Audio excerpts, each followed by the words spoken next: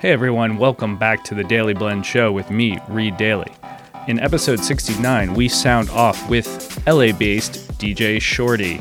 Described as the world's premier female DJ by the Grammy Foundation, a world-renowned DJ, turntablist, and music producer, Rolling Stone magazine distinguishes her among the fader-flipping elite. Adding that, her creativity and prowess on the wheels are constantly mind-boggling. Shorty, also an instructor, record label boss, actor, voice coach, and published author. Honored as Queen of Scratch World by DJ Times, DJ Shorty has a 25-plus year career, highlighted in series of Ladies First. Her pioneering spirit, inspiring talent, and long resume of accomplishments sparks awe, gender aside. All right, so typically we run the whole episode, but it was a little longer of an interview. So we did part 1 last week, and you are checking out part 2 of the interview with DJ Shorty. Before we jump into the episode, I want to remind you to like, follow, and subscribe Daily Blend on all social platforms. Twitter, Instagram are the big places to find us. Also, check us out on all the other podcast platforms, Spotify, Apple Podcasts, Stitcher. We post on YouTube as well, and of course, dailyblend.com. I will include in the show notes all of DJ Shorty's social links so that you can like, follow, and subscribe her. And with that said, enjoy part 2 of my interview with her.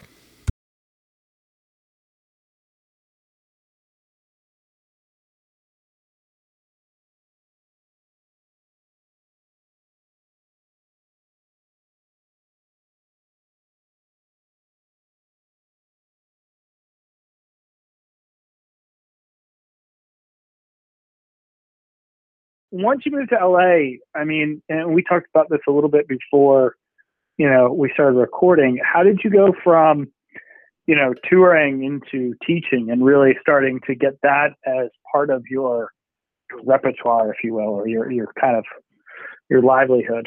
When did that sort of kick up for you? So, well, the videos were that back then was part of my livelihood.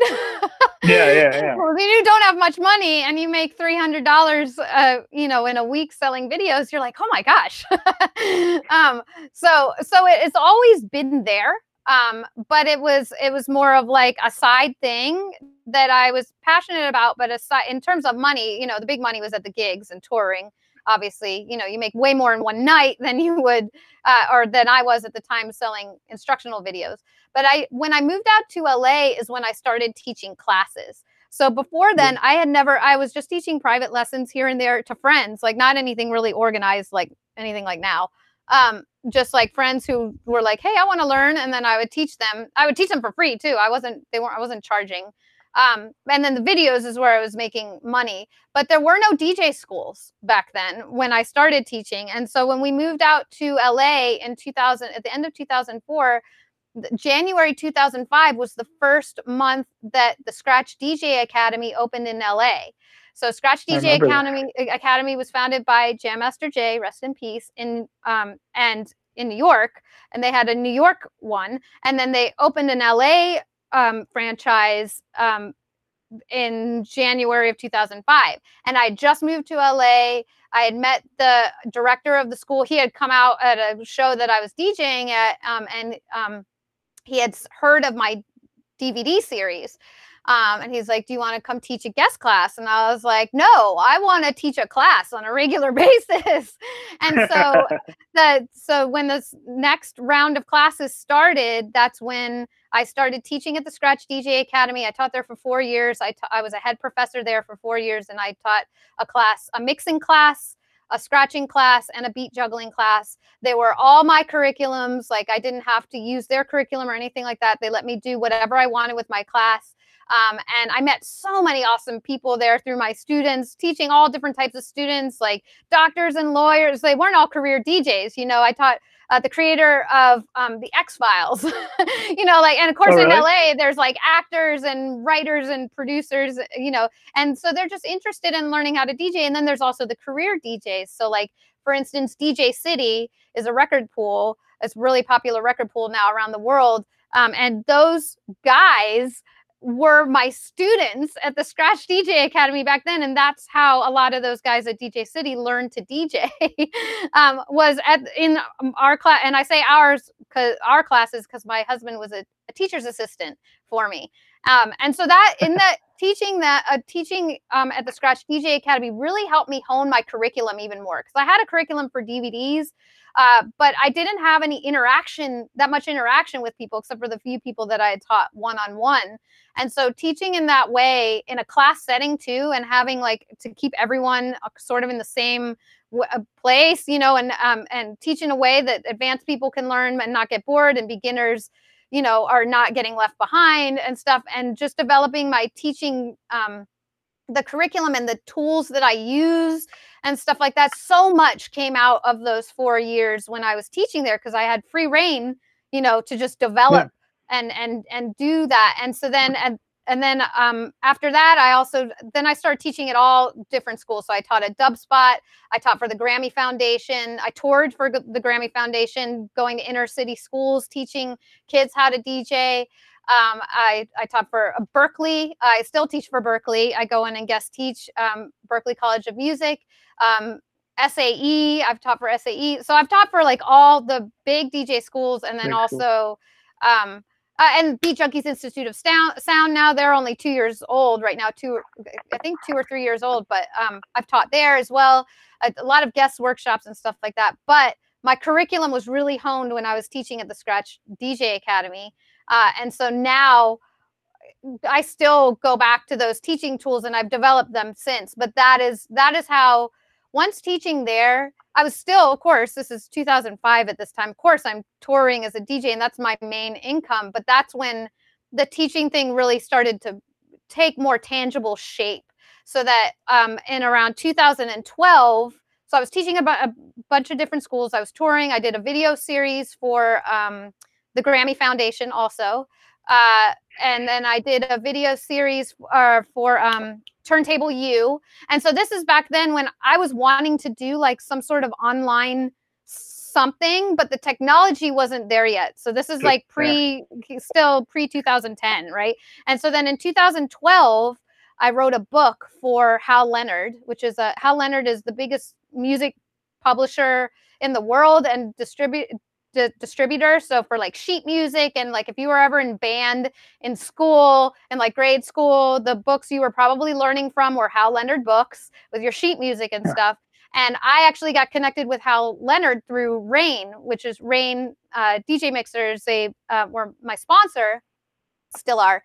Different company now, they're owned by InMusic, but this is before when Rain was by itself, Rain. And Dean Standing from Rain introduced me to John at Hal Leonard, and then they were like, we want you to write a book on how to DJ.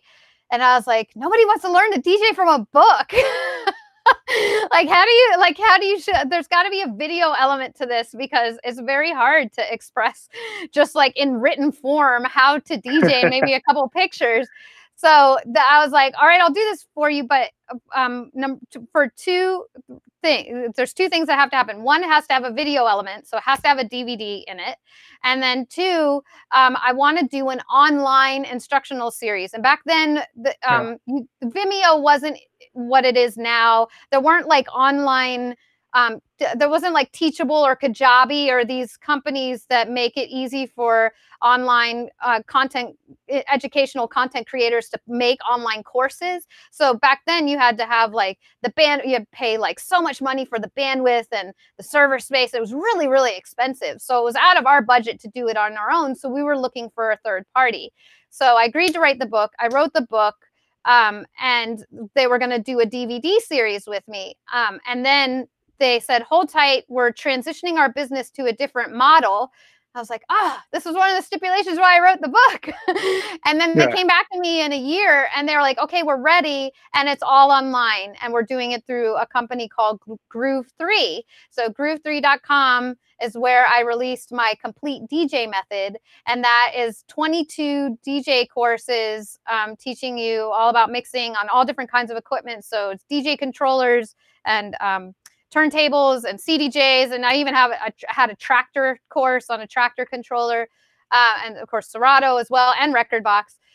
So that all came out of the book that I wrote for Hal Leonard. And the book was called Spin Now, the DJ Starter Handbook. And it was supposed to be a handbook, and it turned into more of a book because I'm really, as you can tell, long-winded and thorough. But it had the DVD element, and so that's how we shot that. We ourselves, Bobby and I, shot the content for that DVD, and we learned a lot. And so then through that process, when we did the DVD series with Hal Leonard on Groove 3, we shot all that in our garage. We built a film studio in our garage and shot the whole thing there. And so that is how everything developed until now. So now I do all my, I have the studio here, which people on the podcast can't see, but I'm in my music studio right now. And so I would teach one-on-one private lessons, of course, still guest teaching at schools and stuff like that. But I stopped teaching classes at schools because I wanted more freedom now in this stage, in these, the last 5 years or so. I realized I don't need a school. And my favorite way to teach is either one-on-one or through video. One-on-one, because we can really go on a journey and we can dig into the mindset and all the stuff that's blocking you behind why you're feeling like you can't create the success in your career and stuff like that. And then, of course, it's a lot easier to teach someone when it's just them, all the focus is on them, and you can really you capitalize on their strengths, and you can see where their weaknesses are and hit it right away, rather than a class setting where you got to keep everyone sort of on the same plane. So one-on-one is my sweet spot. And I started teaching online lessons in the last, I want to say 3 years. I started, but the technology still wasn't quite there yet. And I was doing it through Zoom, but trying to figure out how to use capture cards with my GoPro and webcams and get the audio straight and everything. So it wasn't until I would say the last year and a half, 2 years, where I really hit my stride with the online lessons, private one-on-one. And then of course, when COVID hit earlier this year, I was already set up. I just had to make a few tweaks to bring on more online students, because then I couldn't bring people in my studio, because my studio is in my house. I also don't want to bring people in my house during a pandemic. Yeah. So it was a very easy shift for me into full online in terms of that. And then in terms of creating courses, I'm working on 2 massive online coaching programs, which are has pre-filmed content, but then there's also the live element with me. So Q&A calls and hot seat coaching and stuff like that, so that I can serve more people. Because one-on-one, there's only so many hours in the day. It's time for dollars. You know what I mean? And I love it. But I know in order to expand, I want to be able to serve more people, but still have that interactive touch.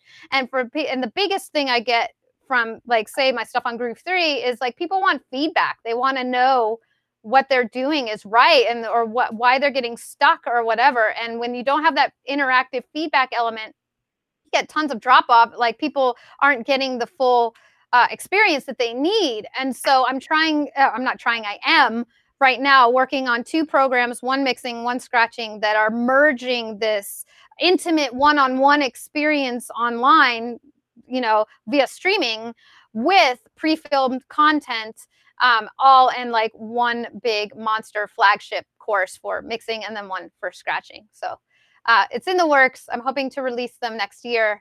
The mixing one will come first, and then the scratching one. But that's where I'm at now.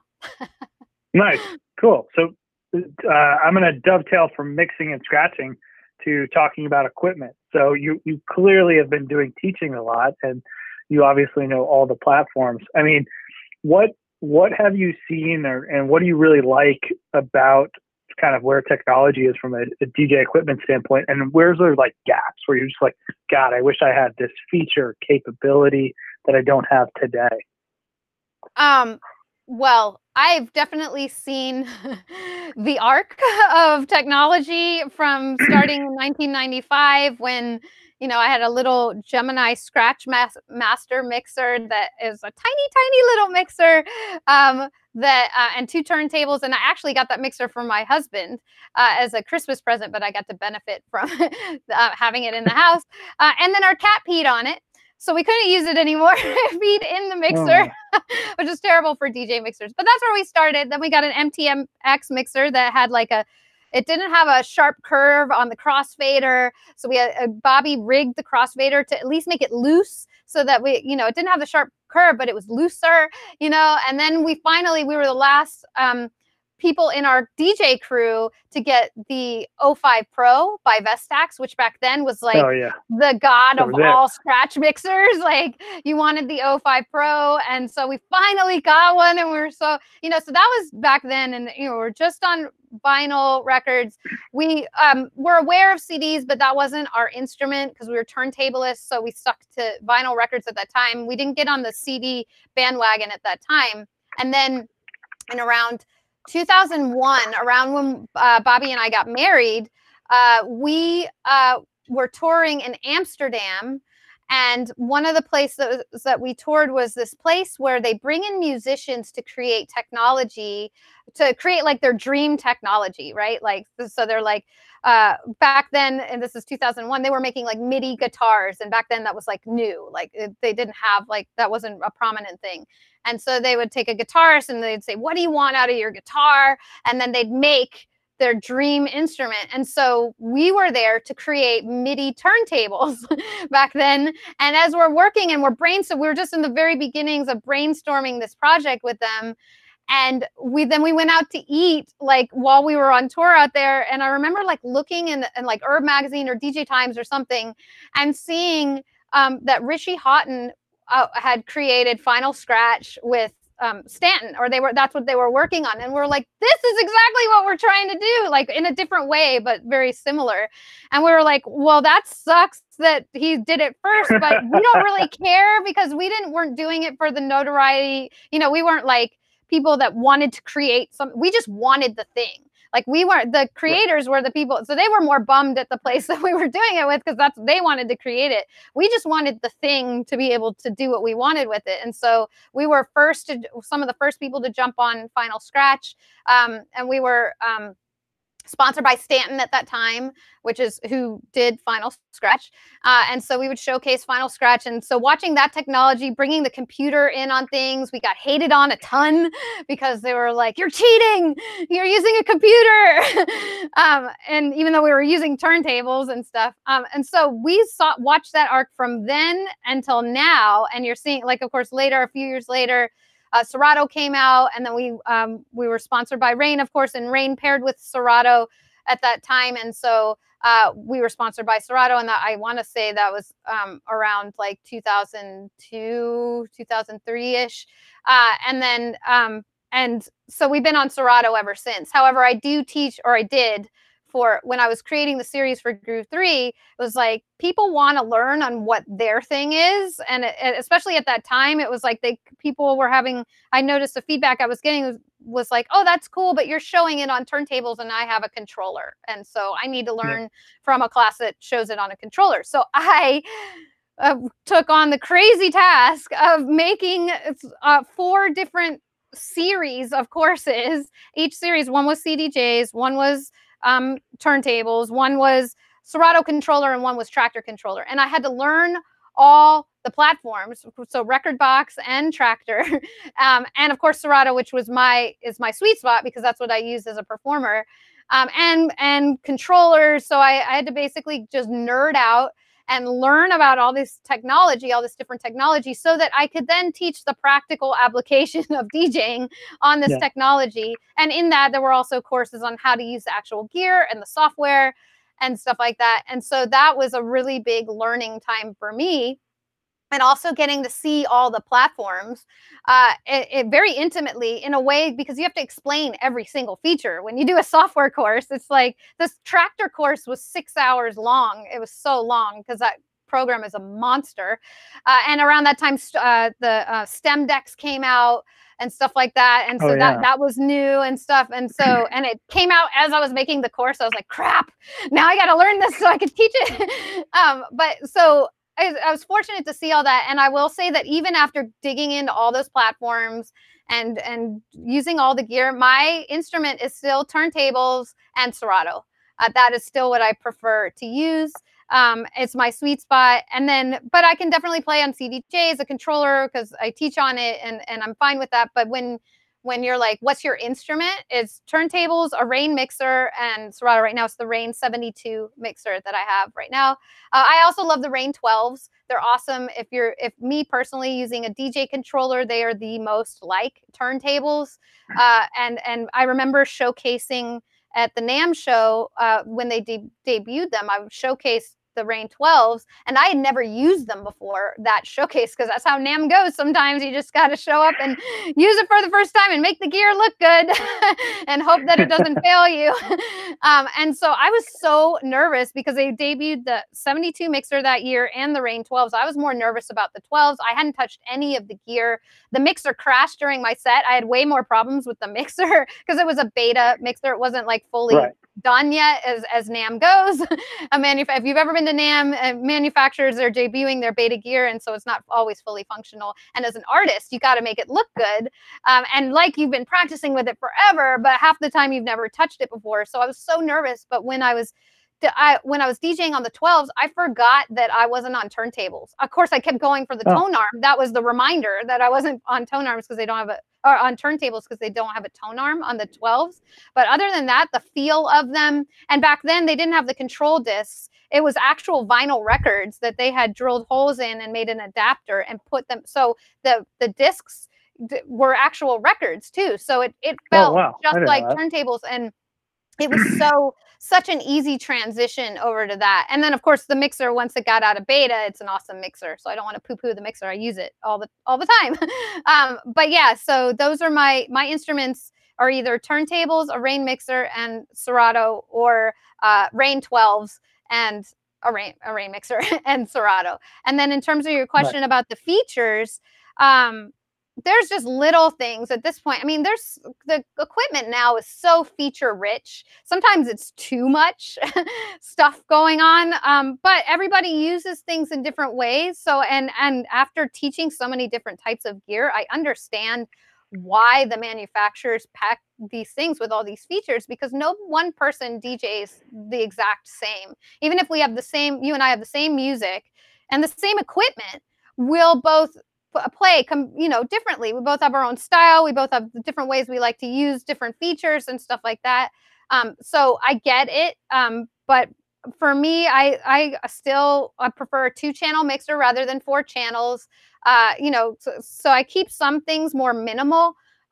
But then I really, really love, the looping features, the tone play features. Pitch and Time plugin is an amazing plugin in Serato. So you tone play, you can transpose your keys and everything. So like all this stuff that I wanted from a musician standpoint back in the day, like they've made all this stuff, like cue points and stuff. It's only little stuff that I would say, like, I'd love to be able to turn key lock off on my mixer rather than in my software, like little weird features like that. But there isn't really, I think now more than audio, it's the streaming experience that I would love to see upgraded a bit in terms of quality and stuff like that. But that's technology, but not, and that's technology being a musician wanting to, say jam with other people. For example, like in my lessons, we will do Q&A scratching. For example, like I'll scratch for a bar and then you mimic me and you scratch for a bar back and forth, or I'll scratch 4 bars and you scratch 4 bars and we'll jam together. But I have to mute you in Zoom so that I don't, because there's a delay, right? So it's not a delay on the student's end, but for me to actually execute what I need to do so that you can copy me, I have to mute you. And so I'm scratching to myself. Like I'm not hearing the other person scratch, so that then they can, but they're scratching, and they're getting the full experience. The student gets the full experience, but I don't. So I would love that technology. Some DJ company has to fuse with some screen, like Zoom or something, and get this technology so that you can minimize that delay. And I'm sure that has to do with bandwidth and the internet and all that stuff. But that's where I'm looking more towards in terms of that, and of course, video quality streaming. But I feel like COVID and the pandemic has really lit a fire under these companies' asses to like up-level their technology. Just in the last 6 months, I've seen huge strides.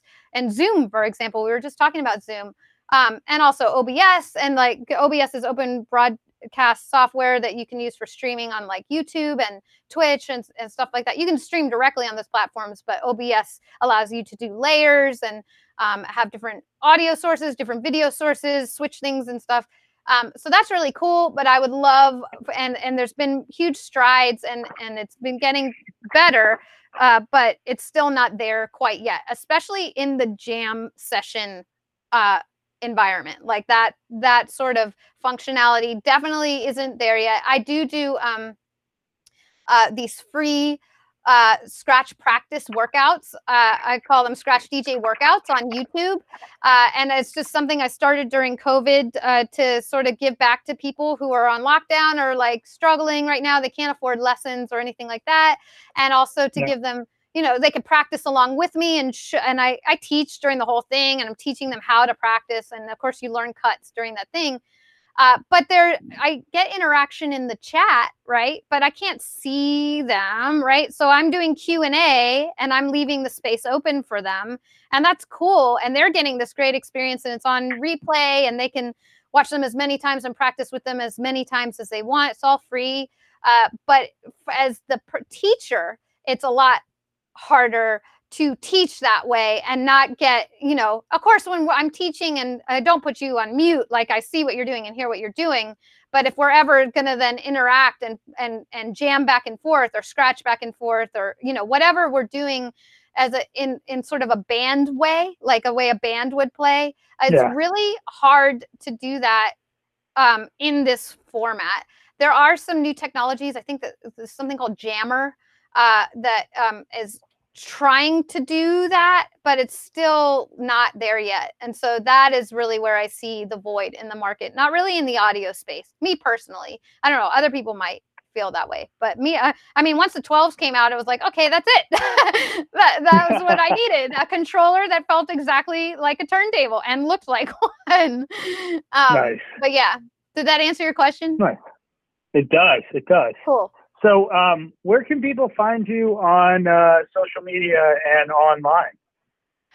So my website is djshortee.com, and that's DJSHORTEE.com, short to the double E. And that is where you can find everything. So you can find everything about my DJing, music, production, our record labels, course of lessons, DJ courses, all that stuff. And social media is on there as well. My social media handle is at DJ Shortee, spelled the same way. That's it on Twitter, although I'm never on Twitter, just to let you know. I'm on there once in a while. And Facebook, it's DJ Shortee Official, because someone else, there's an imposter out there who took DJ Shortee. But I say those first because where my place that I party is Instagram. I'm really not on Facebook hardly ever.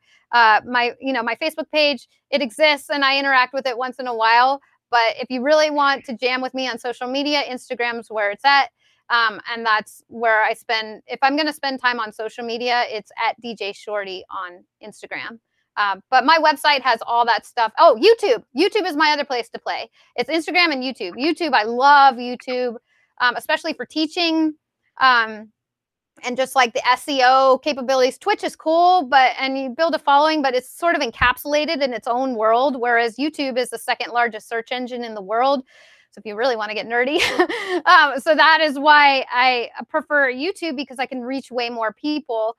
And it's very searchable, and especially for learning. Because why do you go to YouTube? Usually, it's to either be entertained or how to do something, right? And so you're searching how to cut my hair during a pandemic. I know most of us have probably searched that right about now. I know I have. So it's how to do stuff on YouTube. So I really enjoy YouTube, and that is also at DJ Shortee. And then I also have at Complete DJ Method, which is for that series that I did on Groove 3. But you can find all that on my website. So just djshortee.com. And I also have a free download on there. There's tons of free music downloads, but specifically if you are a student learning to scratch specifically, I have a free Scratch DJ toolkit that you can download for free, and it has beats. You don't even have to be a scratch DJ to want this toolkit, because it has at least 11 or 12 original Urban Assault beats that you can't find anywhere else. They're really dope beats, so you can DJ with them too. You don't have to scratch with them, but they're also great for scratching and beat juggling. And then some scratch sentences with my favorite scratch samples and sounds and stuff like that. And so you can download that for free at djshorty.com/scratch-dj-toolkit.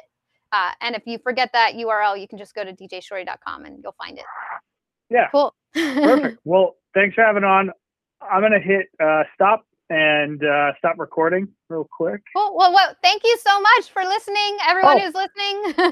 Did you already hit stop? I did not. No, you didn't hit stop. Good. Okay, cool. We haven't stopped yet.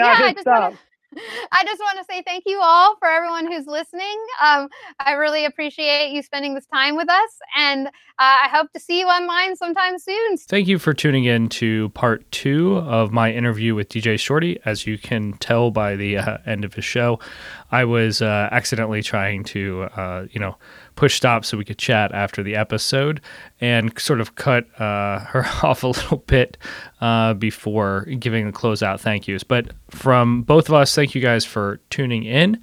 And as always, don't forget to like, follow, and subscribe Daily Blend on all social channels and podcast platforms. I will put all of Shorty's links that she mentioned in the show notes and on dailyblend.com. And with that said, hope you have a lovely rest of your day, and we'll catch you at the end of the week on the Friday Top 5. Thanks for tuning in.